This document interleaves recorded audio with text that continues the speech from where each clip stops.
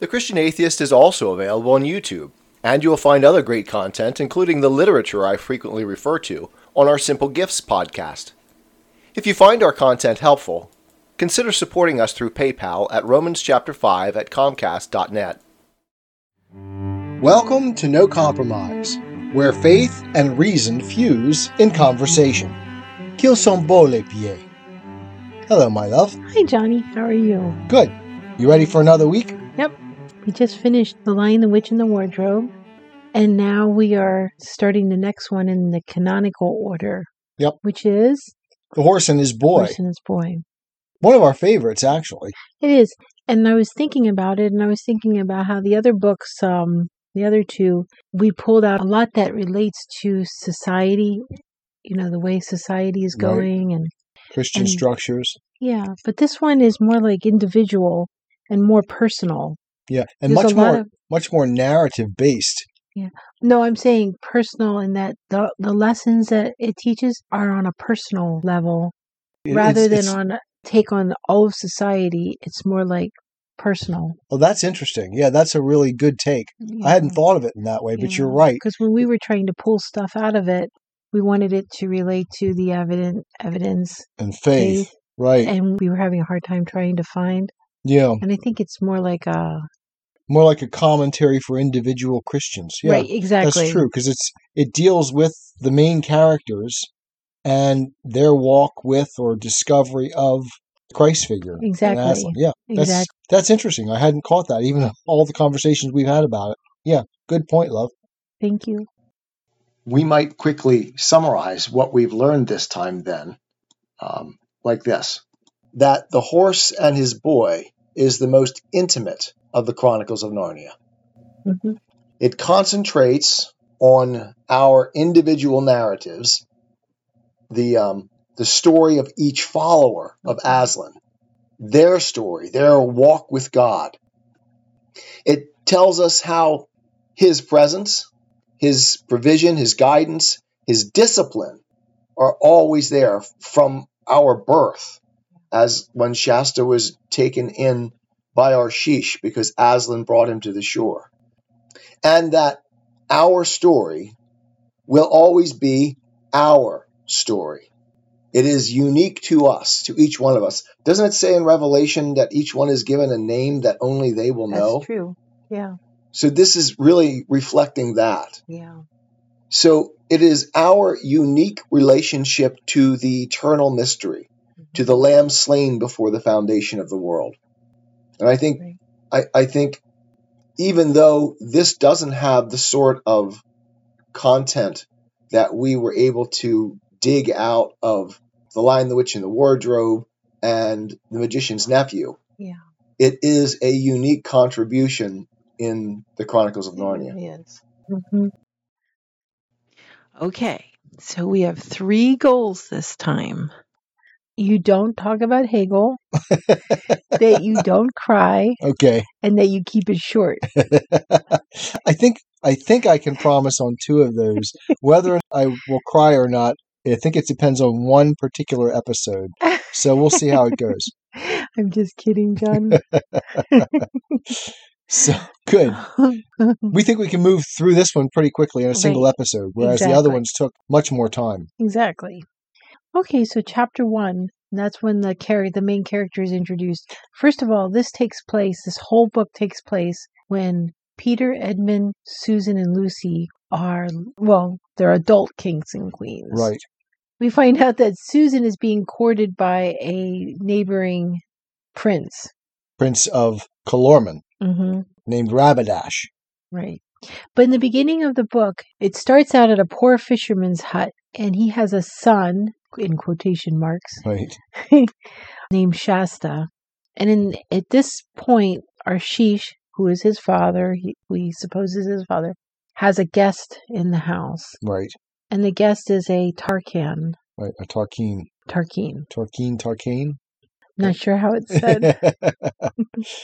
So what is a Tarkan in our world? We looked it up. There is a people group associated with Pakistan and India that were called the Tarkans. That's right.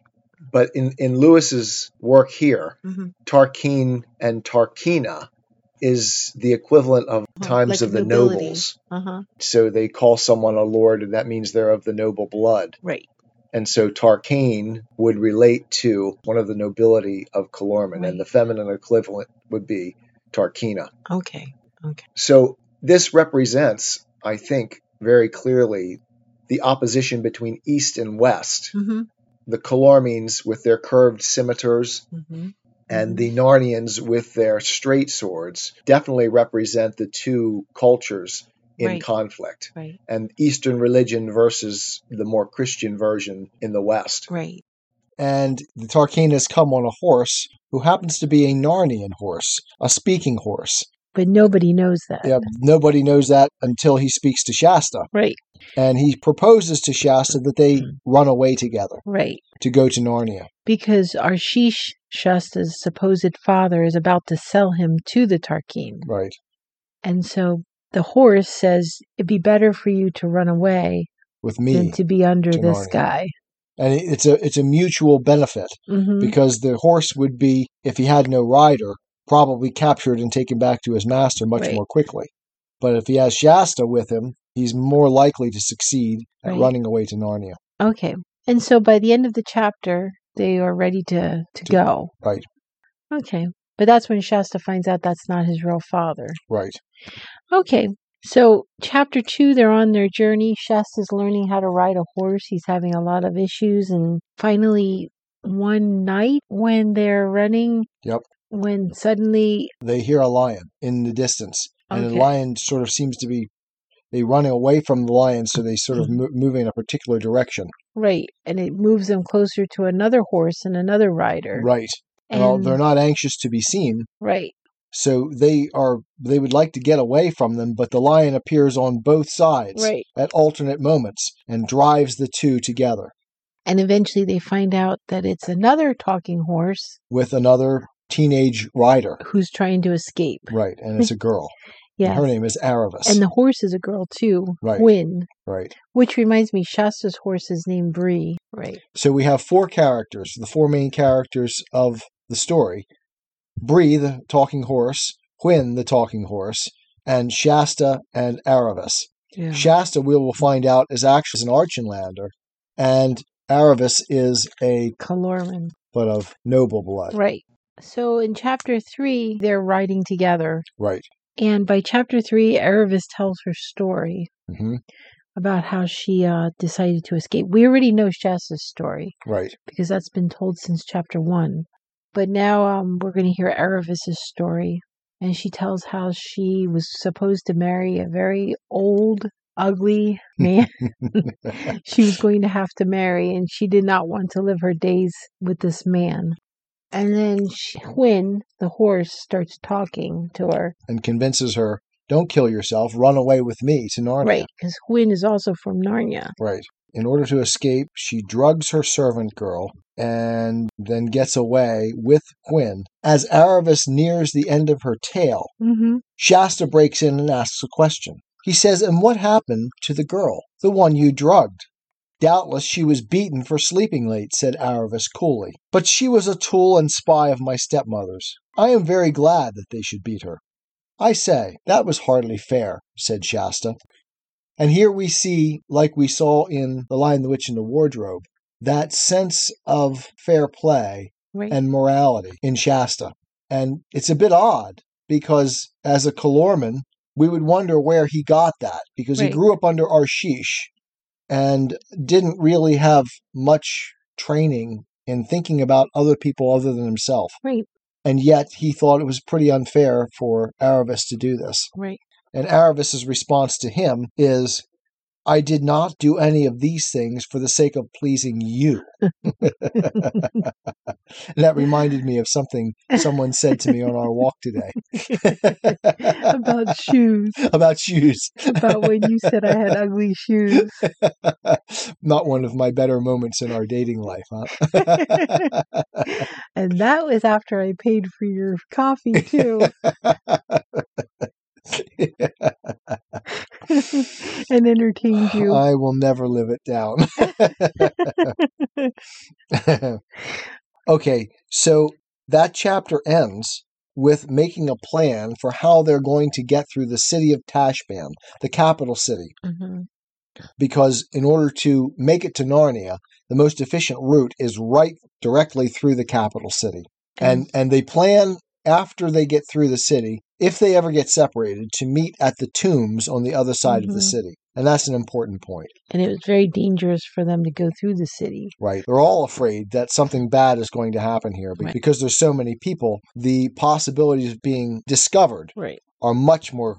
But while they're going through the city, in chapter 4, Shasta falls in with the Narnians. "Way, way, way," came the voice. "Way for the white barbarian king, the guest of the Tisroc, may he live forever. Way for the Narnian lords." It was quite unlike any other party they had seen that day. The crier who went before it was shouting, "Way, way," was the only Calormene in it. And there was no litter. Everyone was on foot. And Shasta had never seen anyone like them before. For one thing, they were all fair-skinned, as himself. And they were not dressed like men of Calormen. The swords at their sides were long and straight, not curved like Calormene scimitars. And instead of being grave and mysterious like most Calormenes, they walked with a swing, and chatted, and laughed. One was whistling. You could see that they were ready to be friends with anyone who was friendly, and didn't give a fig for anyone who wasn't. Shasta thought he had never seen anything so lovely in his life. Mm-hmm. And it's interesting that Shasta is drawn to something that he's never known before. And yet he recognizes it almost as an internal similarity to himself. Right, exactly. We are told in modern-day America and in the Western world that we're not supposed to judge other cultures in relation to our own and find anyone superior. And yet, Shasta here, to him it is evident that this is better than what he's known. And I think this is true for us. This idea that we can't judge another culture is silly. What he's known up until now has been cruelty. Right. And he sees something here, an openness to others, a willingness to be friendly, a lack of the arrogance that characterizes the sort of structural, almost the caste system. And we get that flavor, certainly, from the Calormene culture. It has the Eastern feel about it in relation to the Western Narnian culture, which much more values the individual and much less the sort of social castes that the Eastern societies inculcate. So by nature, almost as evident, Shasta notes the superiority of that sort of culture. If not the superiority, maybe at not least the his superiority, own but I was preference. going to say the desire. The desire, he's desirous for that. He sees something that's missing in his life. Right. Something that perhaps is wrong with the society in which he's grown up. Exactly. And then the funny thing that happens next is that these Narnian lords take him for... That's supposed to be in their own party. Right, a Prince Kor who has gone missing, and take him with them back to the palace in Tashbaan. Right. Because they're there as the guests of the Tisroc. Because Prince Rabadash wants to marry Queen Susan. Right. The barbarian queen. Yes. Right. So he is, as Lucy says, the Voyage of the Dawn Treader. Yeah. That Susan is the beautiful one. I remember my mom saying that about her sister, my Aunt Dolly. My mother was a very humble person. And yet, you could see a certain degree of jealousy in that Aunt Dolly was the pretty one. Yeah. Right? Yeah. And that existed between Lucy and Susan as well. And Susan was the beautiful one that everyone desired. And Prince Rabadash had fallen in love with her and wanted her for his own. And that's why they are here in Calormen. Right. So you said Shasta was mistaken. Prince Kor of So he Archaland. gets taken back to the palace of the Tisroc. With the Narnians. Right. And they find out that they start to discuss things with each other, the Narnians, and they feel that Rapidash is being hostile, and they're starting to feel trapped. Right. And so they have to plan for a way to get out. So then you get to the next chapter. They do plan their way out, right? At that point. Right. And Shasta hears their plans. Right. And he knows they're going to go back via the ship. Right. So the next chapter, Prince Corrin actually returns, and he switches places with Shasta. And So now Shasta is free now to go to the tombs where he was supposed to meet Bree and Hwin and Aravis. Right. So the next chapter, Shasta is in the tombs where they agreed to meet. And during the night, and Cat shows up. And Very conveniently, because Shasta is terrified at the tombs. And the cat leads him out of the tombs towards the desert. And Shasta lays down with the cat at his back facing the tombs so that he has the warmth of the cat behind him and he can keep an eye on what's going on in front of him. Right. In the middle of the night But he hears noises and it ends up being jackals. Right. But then a lion comes up and scares the jackals off. And Shasta's, of course, terrified at the lion. Right. But the lion goes away and the cat comes back. Right. And then suddenly he finds there's a cat. Right. Right. And so he lays down again in comfort. With the cat. So in the meanwhile, while all of that is going on, Aravis is inside of Tashbin, and she happens to have met one of her old friends. So she agrees to help Aravis escape from the whole city. And in the process of escaping, they end up in a room hiding while Prince Rapidash and the Tizrock and one of his ministers, the one who Aravis was supposed to marry. Right. And the girls overhear the plans of Rapidash to take by surprise Archenland, and then, having done that, they will be able to take Queen Susan by force. Right. And this is because Susan, the whole Narnian party had already escaped. Yep. They had already escaped, and he was upset about that. And so now he's going to go across the desert, and he's going to get her. Right. And we see that the Tizrock himself, this great ruler, is a bit of a utilitarian in terms of ethics. Because all he sees his sons as is a means to an end. Right. And he thinks to himself, if Rapidash succeeds, I may very well get Narnia in the bargain. Right. If Rapidash fails, I will just disown him and not admit that he's any part of me. Exactly. And if he dies in the process, if he dies, totally fine. So be it. Because I have other sons. Right. He's kind of a dangerous son anyway. Right. And that tends to be the way of corrupt cultures. Right. Exactly. So that was the plan. The Tizrock agrees to it. Everybody agrees to it. And then they all meet up outside the tombs. They start to cross the desert. And as they're crossing the desert, they come to a place where the water is fresh and clean. Right. And they're so relieved after their long journey that they lay down and fall asleep. Right. And when they wake up, they should be rushing on because they understand that the army of Rapidash is behind them. Right. And they need to warn the king of Archenland that he's coming. But Bree thinks to himself that we don't need to rush. Let's stop and have a bite to eat and a good drink, and then we'll move forward. Hwin and Aravis are deeply concerned about this delay, and they try to rush everything on, but it's Bree that holds them back. Right. The noble warhorse, as he deems himself. Shasta looks back and sees that Rapidash is hard on their trail. Quick, quick, shouted Aravis. We might as well not have come at all if we don't reach Anvard in time. Gallop, Bree, gallop. Remember, you're a warhorse. It was all Shasta could do to prevent himself from shouting out similar instructions, but he thought, the poor chap's doing all he can already. And certainly both horses were doing, if not all they could, all they thought they could, which is not quite the same thing. Bree had caught up with Hwin, and they thundered side by side over the turf. It didn't look as if Hwin could possibly keep up much longer. At that moment, everyone's feelings were completely altered by a sound from behind. It was not the sound they had been expecting to hear, yet Shasta knew it at once. It was the same snarling roar he had heard that moonlit night when they first met Aravis and Hwin. Bree knew it too. His eyes gleamed red, and his ears lay flat back on his skull, and Bree now discovered that he had not really been going as fast. Not quite as fast as he could. Shasta felt the change at once.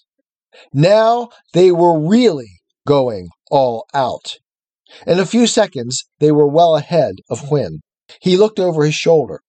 Everything was only too clear. A huge, tawny creature was behind them, and it was nearer every second and half-second. Their way was barred by a smooth green wall about 10 feet high. In the middle of that wall there was a gate open. In the middle of the gateway stood a tall man dressed, down to his bare feet, in a robe colored like autumn leaves. Shasta saw all this in a glance, and looked back again. The lion had almost got Hwin now. It was making snaps at her hind legs, and there was no hope in her foam-flecked, wide-eyed face. "Stop!" bellowed Shasta in Bree's ear. "Must go back! Must help!" Shasta slipped his feet out of the stirrups, slid both his legs over on the left side, hesitated for one hideous hundredth of a second, and jumped. It hurt horribly, but before he knew how it hurt him, he was staggering back to help Aravis. He had never done anything like this in his life before, and hardly knew why he was doing it now.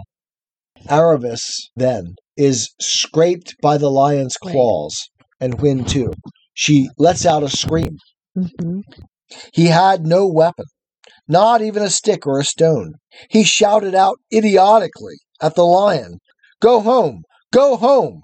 Then, to his utter astonishment, the lion, still on its hind legs, checked itself, suddenly, turned head over heels, picked itself up, and rushed away. "Come in, my daughter. Come in," the robed and bearded man was saying, and then, "Come in, my son," as Shasta panted up to him. He heard the gate close behind him, and the bearded stranger was already helping Aravis off her horse. And here we find that garden again. Mm-hmm. Exactly. Almost identical to the garden we saw in The Magician's Nephew. Yes. Mm-hmm. It has the same wall structure. Mm-hmm. It has the tree. It has the water. And it's interesting that it's being shepherded. Right. I'm not sure what other word to use. By someone that may be a human. I'm not sure. Mm-hmm. It seems to be the same type of person that we see in The Voyage of the Dawn Treader, Right. who is the magician who's running the island of the Dufflepuds. Mm-hmm. But it's another garden, another Right. clear instance of the garden here in C.S. Lewis's Chronicles of Narnia. Right. They were in a wide and perfectly circular enclosure, protected by a high wall of green turf.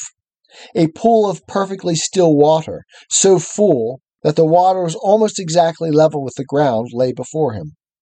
At one end of the pool, completely overshadowing it with its branches, there grew the hugest and most beautiful tree that Shasta had ever seen. Beyond the pool was a little low house of stone, roofed with deep and ancient thatch. Interesting that it's ancient thatch, right? There's that tradition. Mm-hmm. That's right. There was a sound of bleating, and over at the far side of the enclosure there were some goats. The level ground was covered completely with the finest grass. And so this is a cultured place, Right. a place of safety, a place of control and law Balance. and structure and balance Mm-hmm. and beauty. Right. So it's very much like the garden that Diggory encountered in The Magician's Nephew. Exactly. Are you, panted Shasta, are you King Lune of Archenland? The old man shook his head. No, he replied in a quiet voice. I am the hermit of the Southern March. And now, my son, waste no time on questions, but obey. This damsel is wounded. Your horses are spent. Rabadash is at this moment finding a ford over the winding Arrow. If you run now, without a moment's rest, you will still be in time to warn Mm-hmm. King Lune. This becomes Shasta's task. Shasta's heart fainted at these words, for he felt he had no strength left, and he writhed inside at what seemed the cruelty and unfairness of the demand. He had not yet learned that if you do one good deed, your reward usually is to be set to do another and harder and better one. This reminds me, of course, of the poem If That's right. by Rudyard By Kipling. Rudyard Kipling. But all he said aloud was, "Where is the king?" The hermit turned and pointed with his staff. "Look," he said, "there is another gate, right opposite to the one you entered by. Open it and go straight ahead, always straight ahead. I know by my art that you will find King Lune straight ahead, but run, always run." And this reminds me of two biblical verses. The first being, "This is the way, walk ye in it." Mhm. And the second being, "You shall mount up with wings Wings. like eagles. Mhm. You shall run and not be weary. You shall walk and not faint." Right. And this is Shasta's task. And he says that it's a relief to Mhm. have just a single task to do, no thought whatsoever to give to it, just simply Just to run. go. Mhm. And then eventually the hermit treats Ervis's wounds that Right. she received by the lion, and Bree becomes ashamed of himself because of how he ran instead of turning back. Right. in "Now, that daughter, chapter. you may sleep when you wish," Mhm. said the hermit, "for your wounds are washed and dressed, and though they smart, they are no more serious than if they had been the cuts of a whip. It must have been a very strange lion. 10 scratches, sore, but not deep or dangerous. There is something about this that I do not understand, but if ever we need to know it, you may be sure that we shall." And there's that notion of faith Mhm. in the goodness. Right. The hermit here expresses it very clearly.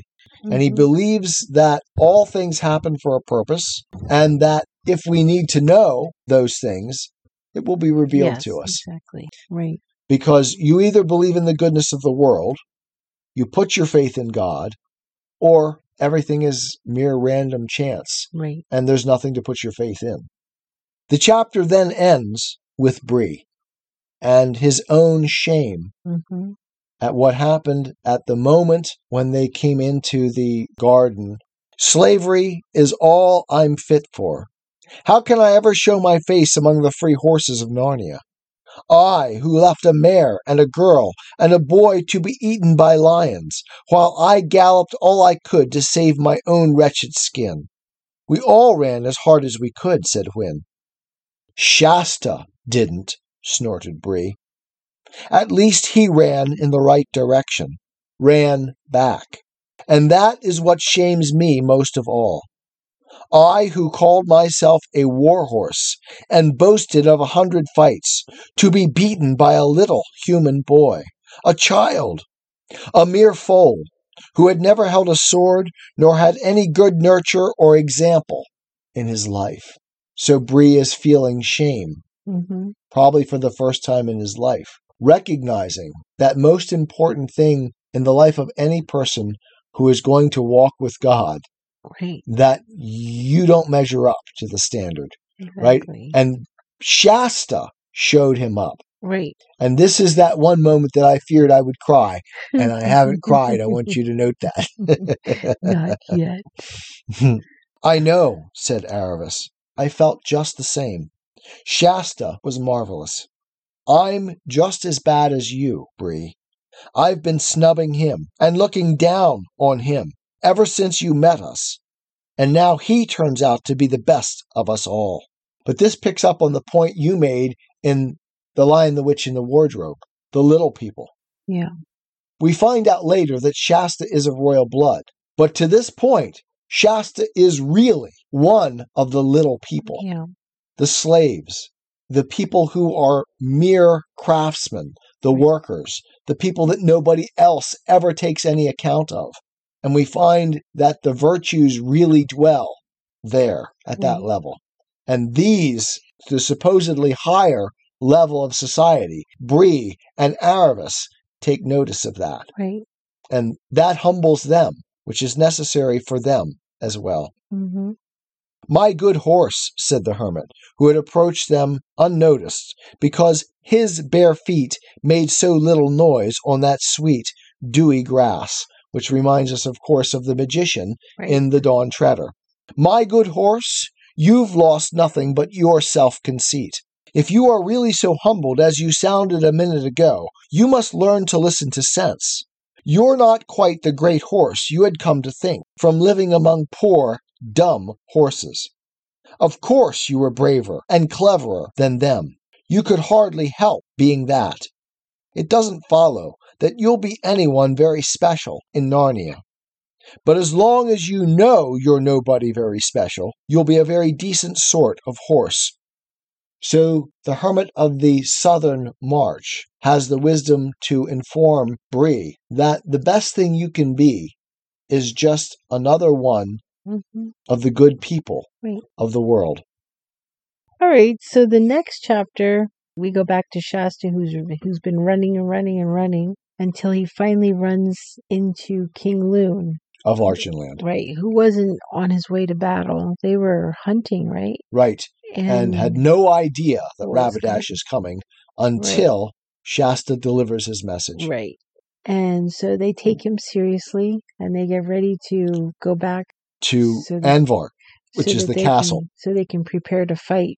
Rapidash. And in the meanwhile, Shasta gets lost in the fog. Right. But in the fog, he hears something walking beside him. I do think, said Shasta, that I must be the most unfortunate boy that ever lived in the whole world. Everything goes right for everyone except me.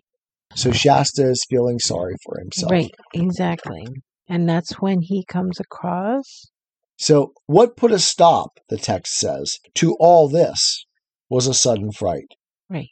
Shasta discovered that someone was walking beside him. It was pitch dark and he could see nothing, and the thing, or person, was going so quietly that he could hardly hear any footfalls. What he could hear was breathing. His invisible companion seemed to breathe on a very large scale, and Shasta got the impression that it was a very large creature. And he had come to notice this breathing so gradually that he had really no idea how long it had been there. It was a horrible shock. The thing, unless it was a person, went on beside him so very quietly that Shasta began to hope that he had only imagined it. But just as he was becoming quite sure of it, there suddenly came a deep, rich sigh out of the darkness beside him. That couldn't be imagination. Anyway, he had felt the hot breath of that sigh on his chilly left hand. He went on at a walking pace, and the unseen companion walked and breathed beside him. At last he could bear it no longer. "Who are you?" he said, scarcely above a whisper. "One who has waited long for you to speak," said the thing. Its voice was not loud, but very large and deep. Are you a giant?" asked Shasta. "You might call me a giant," said the large voice, "but I am not like the creatures you call giants." "I can't see you at all," said Shasta, after staring very hard. And of course now we're getting a very clear picture that what is being presented here are the names and the existence and the characteristics of God. Right, exactly. He is invisible. I don't see him. Right. He is a giant, so he's like a giant, but he's not like the giants that you would envision. Mm-hmm. So this is the mystery. "I can't see you at all," said Shasta, after staring very hard. Then, for an even more terrible idea had come into his head, he said, almost in a scream, "You're not something dead, are you? Oh, please, please do go away. What harm have I ever done you? Oh, I am the unluckiest person in the whole world." And of course, "Are you dead?" That's the thing that the disciples cried Right, exactly. too, right? Or, Jesus, And are you a Aslan- ghost? And Aslan responds like Jesus responds to Thomas. Once more he felt the warm breath of the thing on his hand and face. "There," it said, "that is not the breath of a ghost. Tell me your sorrows." Mm-hmm.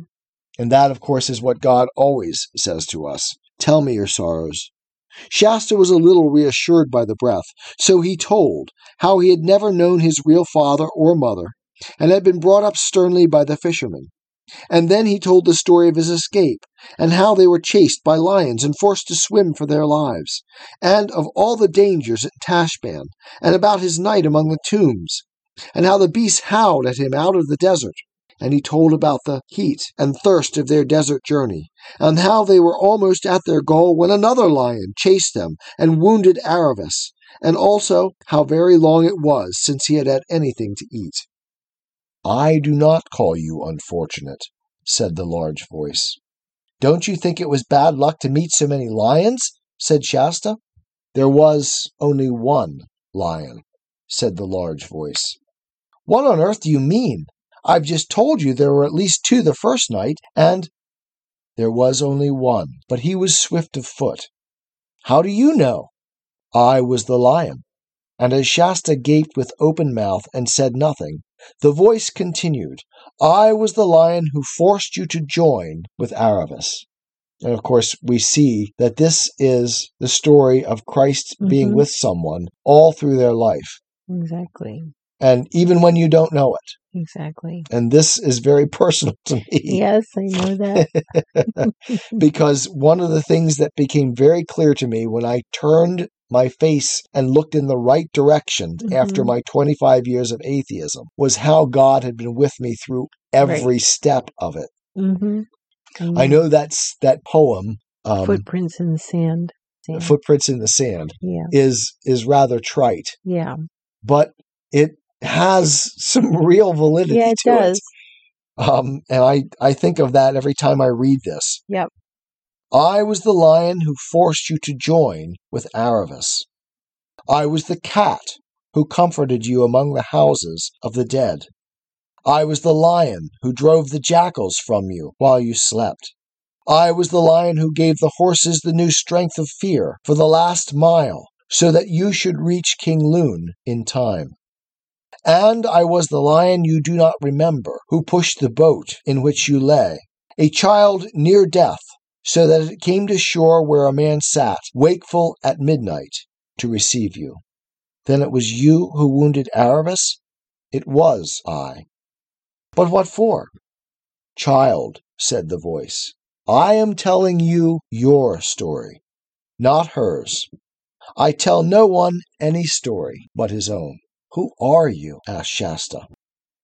Myself, said the voice, very deep and low, so that the earth shook. And again, myself, loud and clear and gay. And then the third time, myself, whispered so softly you could hardly hear it, and yet it seemed to come from all round you as if the leaves rustled with it. 3 times for the Trinity of God, and recognizing also what God said to Moses, I am sent you.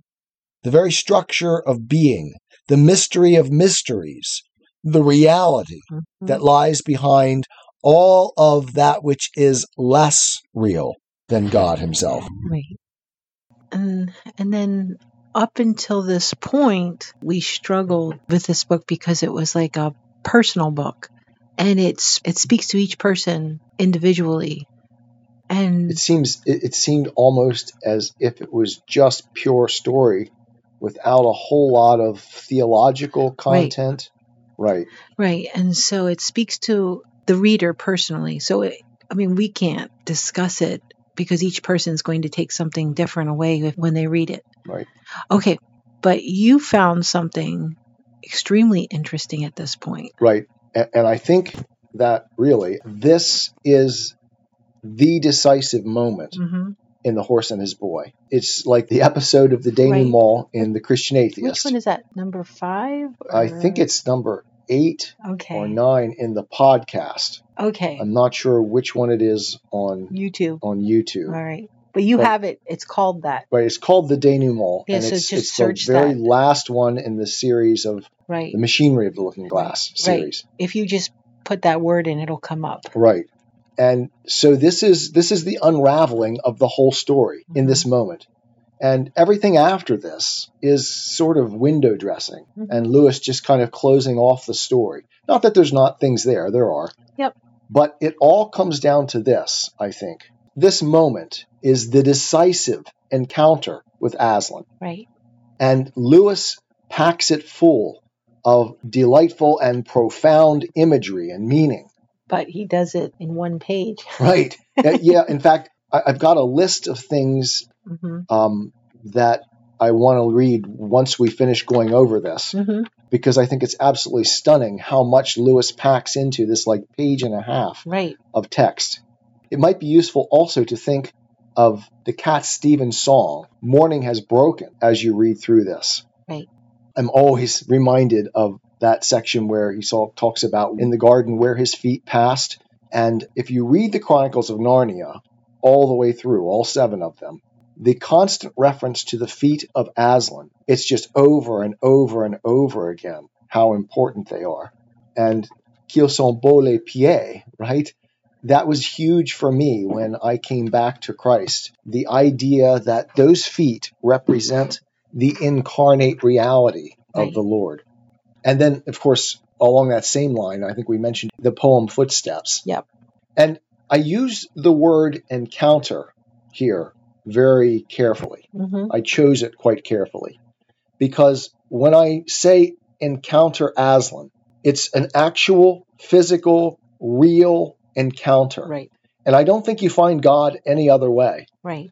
If you're looking to argue your way to God, I think you're going to fail every time. If you're looking for evidence of God.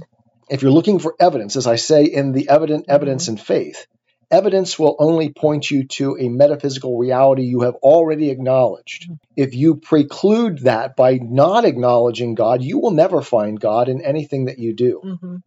So you have to actually encounter God in the world. Right. And I'm not talking some mystical religious experience. I've never had anything like that in my life. Exactly. But understanding that God is the basis of all of those things, and the basis is good, as he says in Genesis, that God said that all that he created was good. Right. That's the starting point. And then when that encounter takes place, you can begin to understand all of the world, everything, as evidence for God.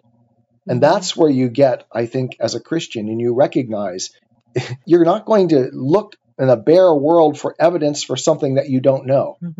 You know God first, and then everything points to him. Right. So in the evidence and faith, I spent a lot of time trying to get clear about the distinction between the evident, our basic experience, and the distinction between evidence, that which points to something we've already acknowledged. God is encountered by everyone. And this, I think, is the greatest argument against atheism. Everyone has an encounter with God. You can't avoid it because God is everywhere and in everything, as this story with Shasta has made clear. Right.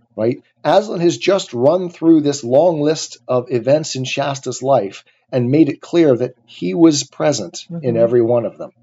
So God is encountered by everyone, and most especially at those watershed moments in our life when our senses are most attuned and sensitive, and when our destinies hang by a thread. What we make of these encounters, God leaves to us. Right. This is the divine gift of freedom. Back in The Magician's Nephew, Uncle Andrew encounters Aslan, exactly as we're talking about here. He has a direct encounter with Aslan. Right. But his response to Aslan is very different from Polly and Diggory. And we see the contrast once again here with Shasta. How does Shasta do when he finally really encounters Aslan here? For Uncle Andrew, encountering Aslan was uncomfortable. And instead of accepting it, he explained it away. It required too much from him. It was an unfathomable mystery that his rational faculties couldn't grasp. And it was by his own subjective judgment not good. You remember the song, his first response to the song, and the witches as well, response to the song. It's like, oh, this is bad. We need to get away. Mhm. And that's that fundamental first thing. I mean, you either are going to accept that God has something good for you in this universe, that he's the underlying good basis of things, or you're on the other side. Mhm. So in this section, we see the contrasting pole in Shasta. And I'm just going to read this section. I know I've done a lot of reading in this one, but this is really worth commenting on. Mhm. The mist was turning from black to gray and from gray to white. So Shasta has been riding on the horse with Aslan beside him, unable to see anything. Right. Right? He's the divine mystery. Right. We don't know God. Anyone who claims to really know God is silly Exactly. because God's way too big to be known. Mhm. But as you start to get to know him, as you encounter him, things go from black to white. The light Mhm. starts to shine.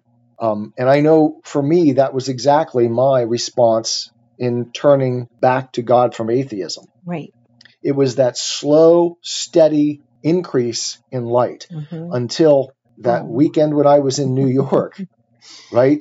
And I knew what was on the line was you.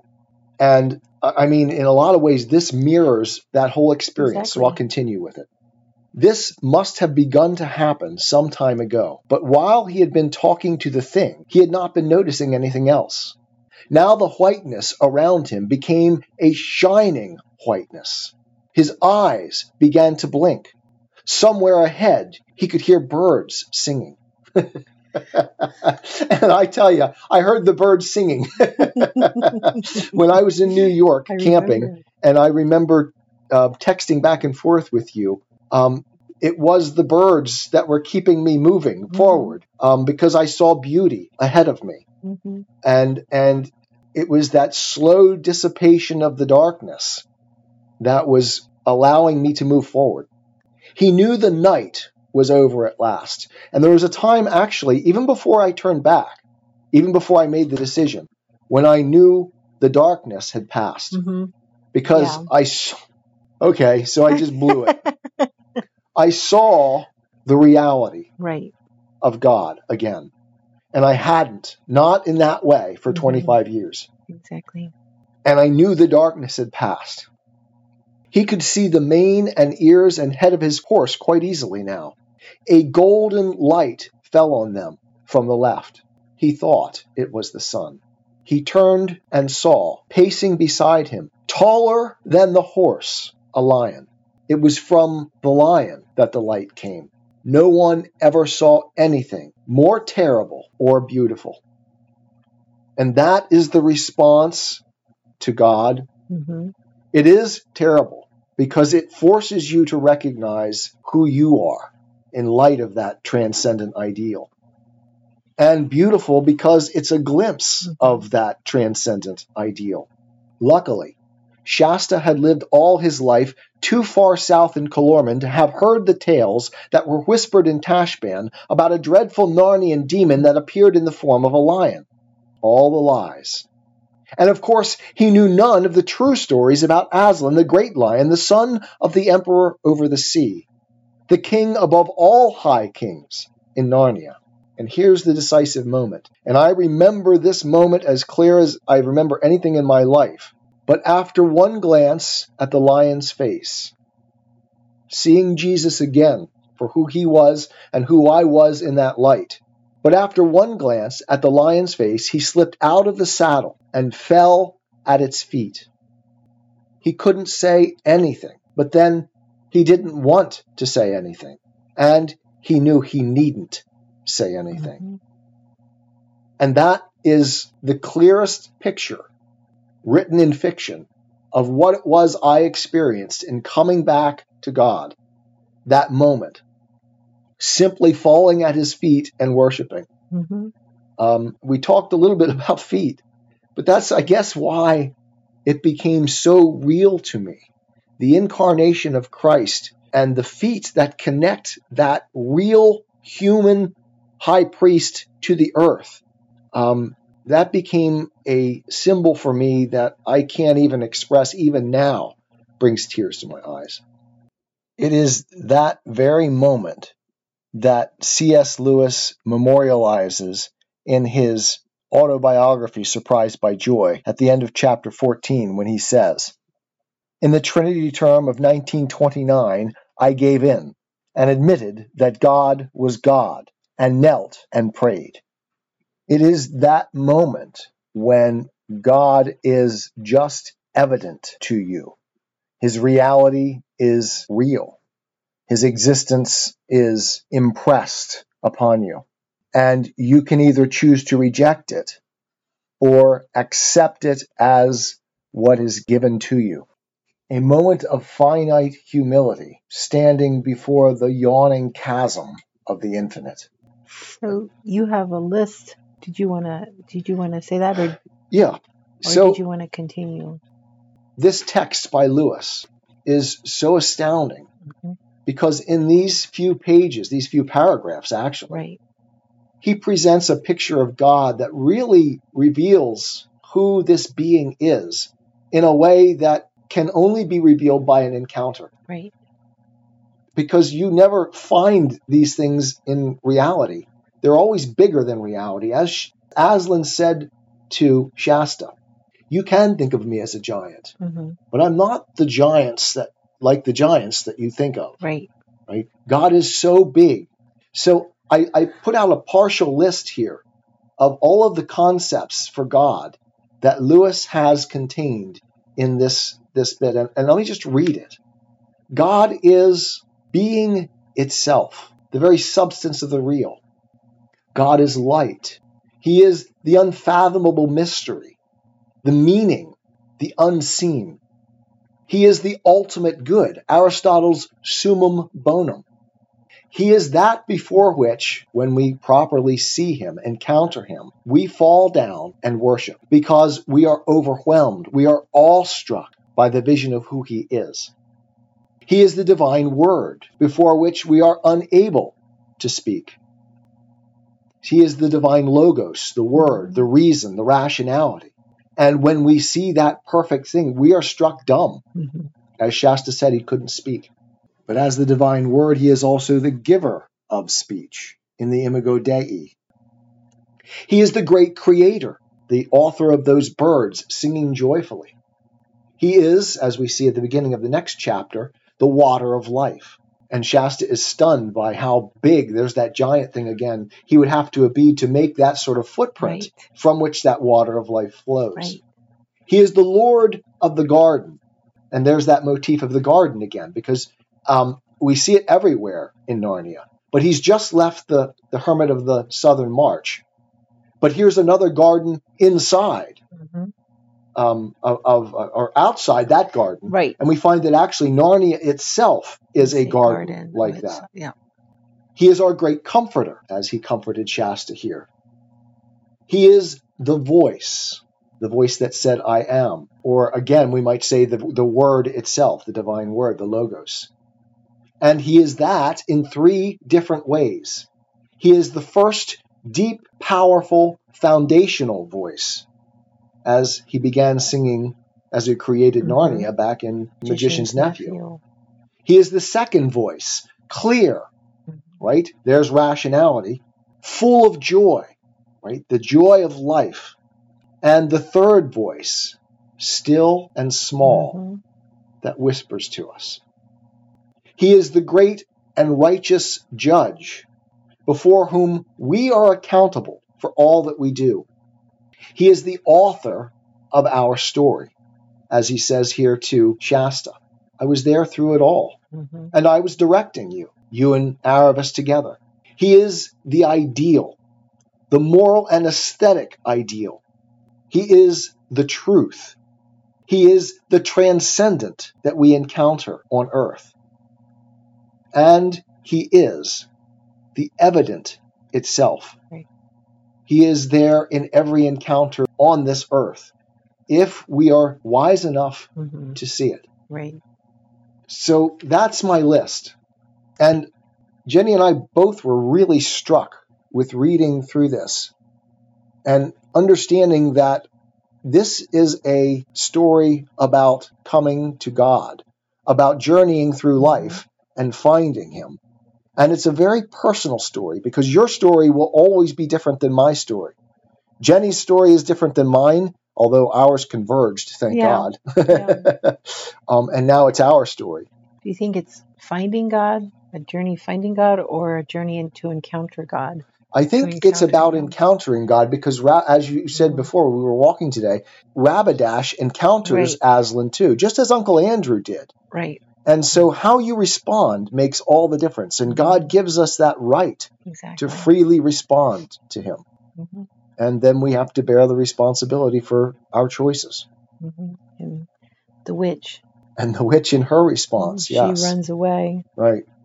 And both Uncle Andrew and the witch and Rabbadash have in common that they do not see the good in Aslan. Right. They reject that in favor of their own subjective vision of good. I was going to say the witch runs off and starts her own kingdom. Right. So we see those two fundamental responses that we talked about in the evidence and faith of understanding God as the author of a good universe in which we can trust things, right, and rejecting that. That's the way of Cain and the way of Abel. The chapter ends with this. The high king above all kings stooped towards him. Its mane and some strange and solemn perfume that hung about the mane was all round him. It touched his forehead with its tongue. He lifted his face, and their eyes met. Then, instantly, the pale brightness of the mist and the fiery brightness of the lion rolled themselves together into a swirling glory, and gathered themselves up and disappeared. He was alone with the horse on a grassy hillside under a blue sky, and there were birds singing. As Mr. Beaver said, he will come and he will go at his pleasure. He is, after all, not a tame lion. Okay. So you cried. You went long. Yes. And the only thing you didn't do was say Hegel. Hegel. Oh, okay. Okay. Till next time, folks. I am a Christian with the searching and skeptical mind of an atheist. I don't want to believe anything that isn't true. I know both sides of the looking glass, and I know them with open eyes. I choose Christ's side. I invite you to join me from wherever you stand before the looking glass. That's this week's episode. Thanks for listening. And remember, you can have your religious cake and eat it too. You can have reason, respect for science, a 21st century worldview, and be a Christian.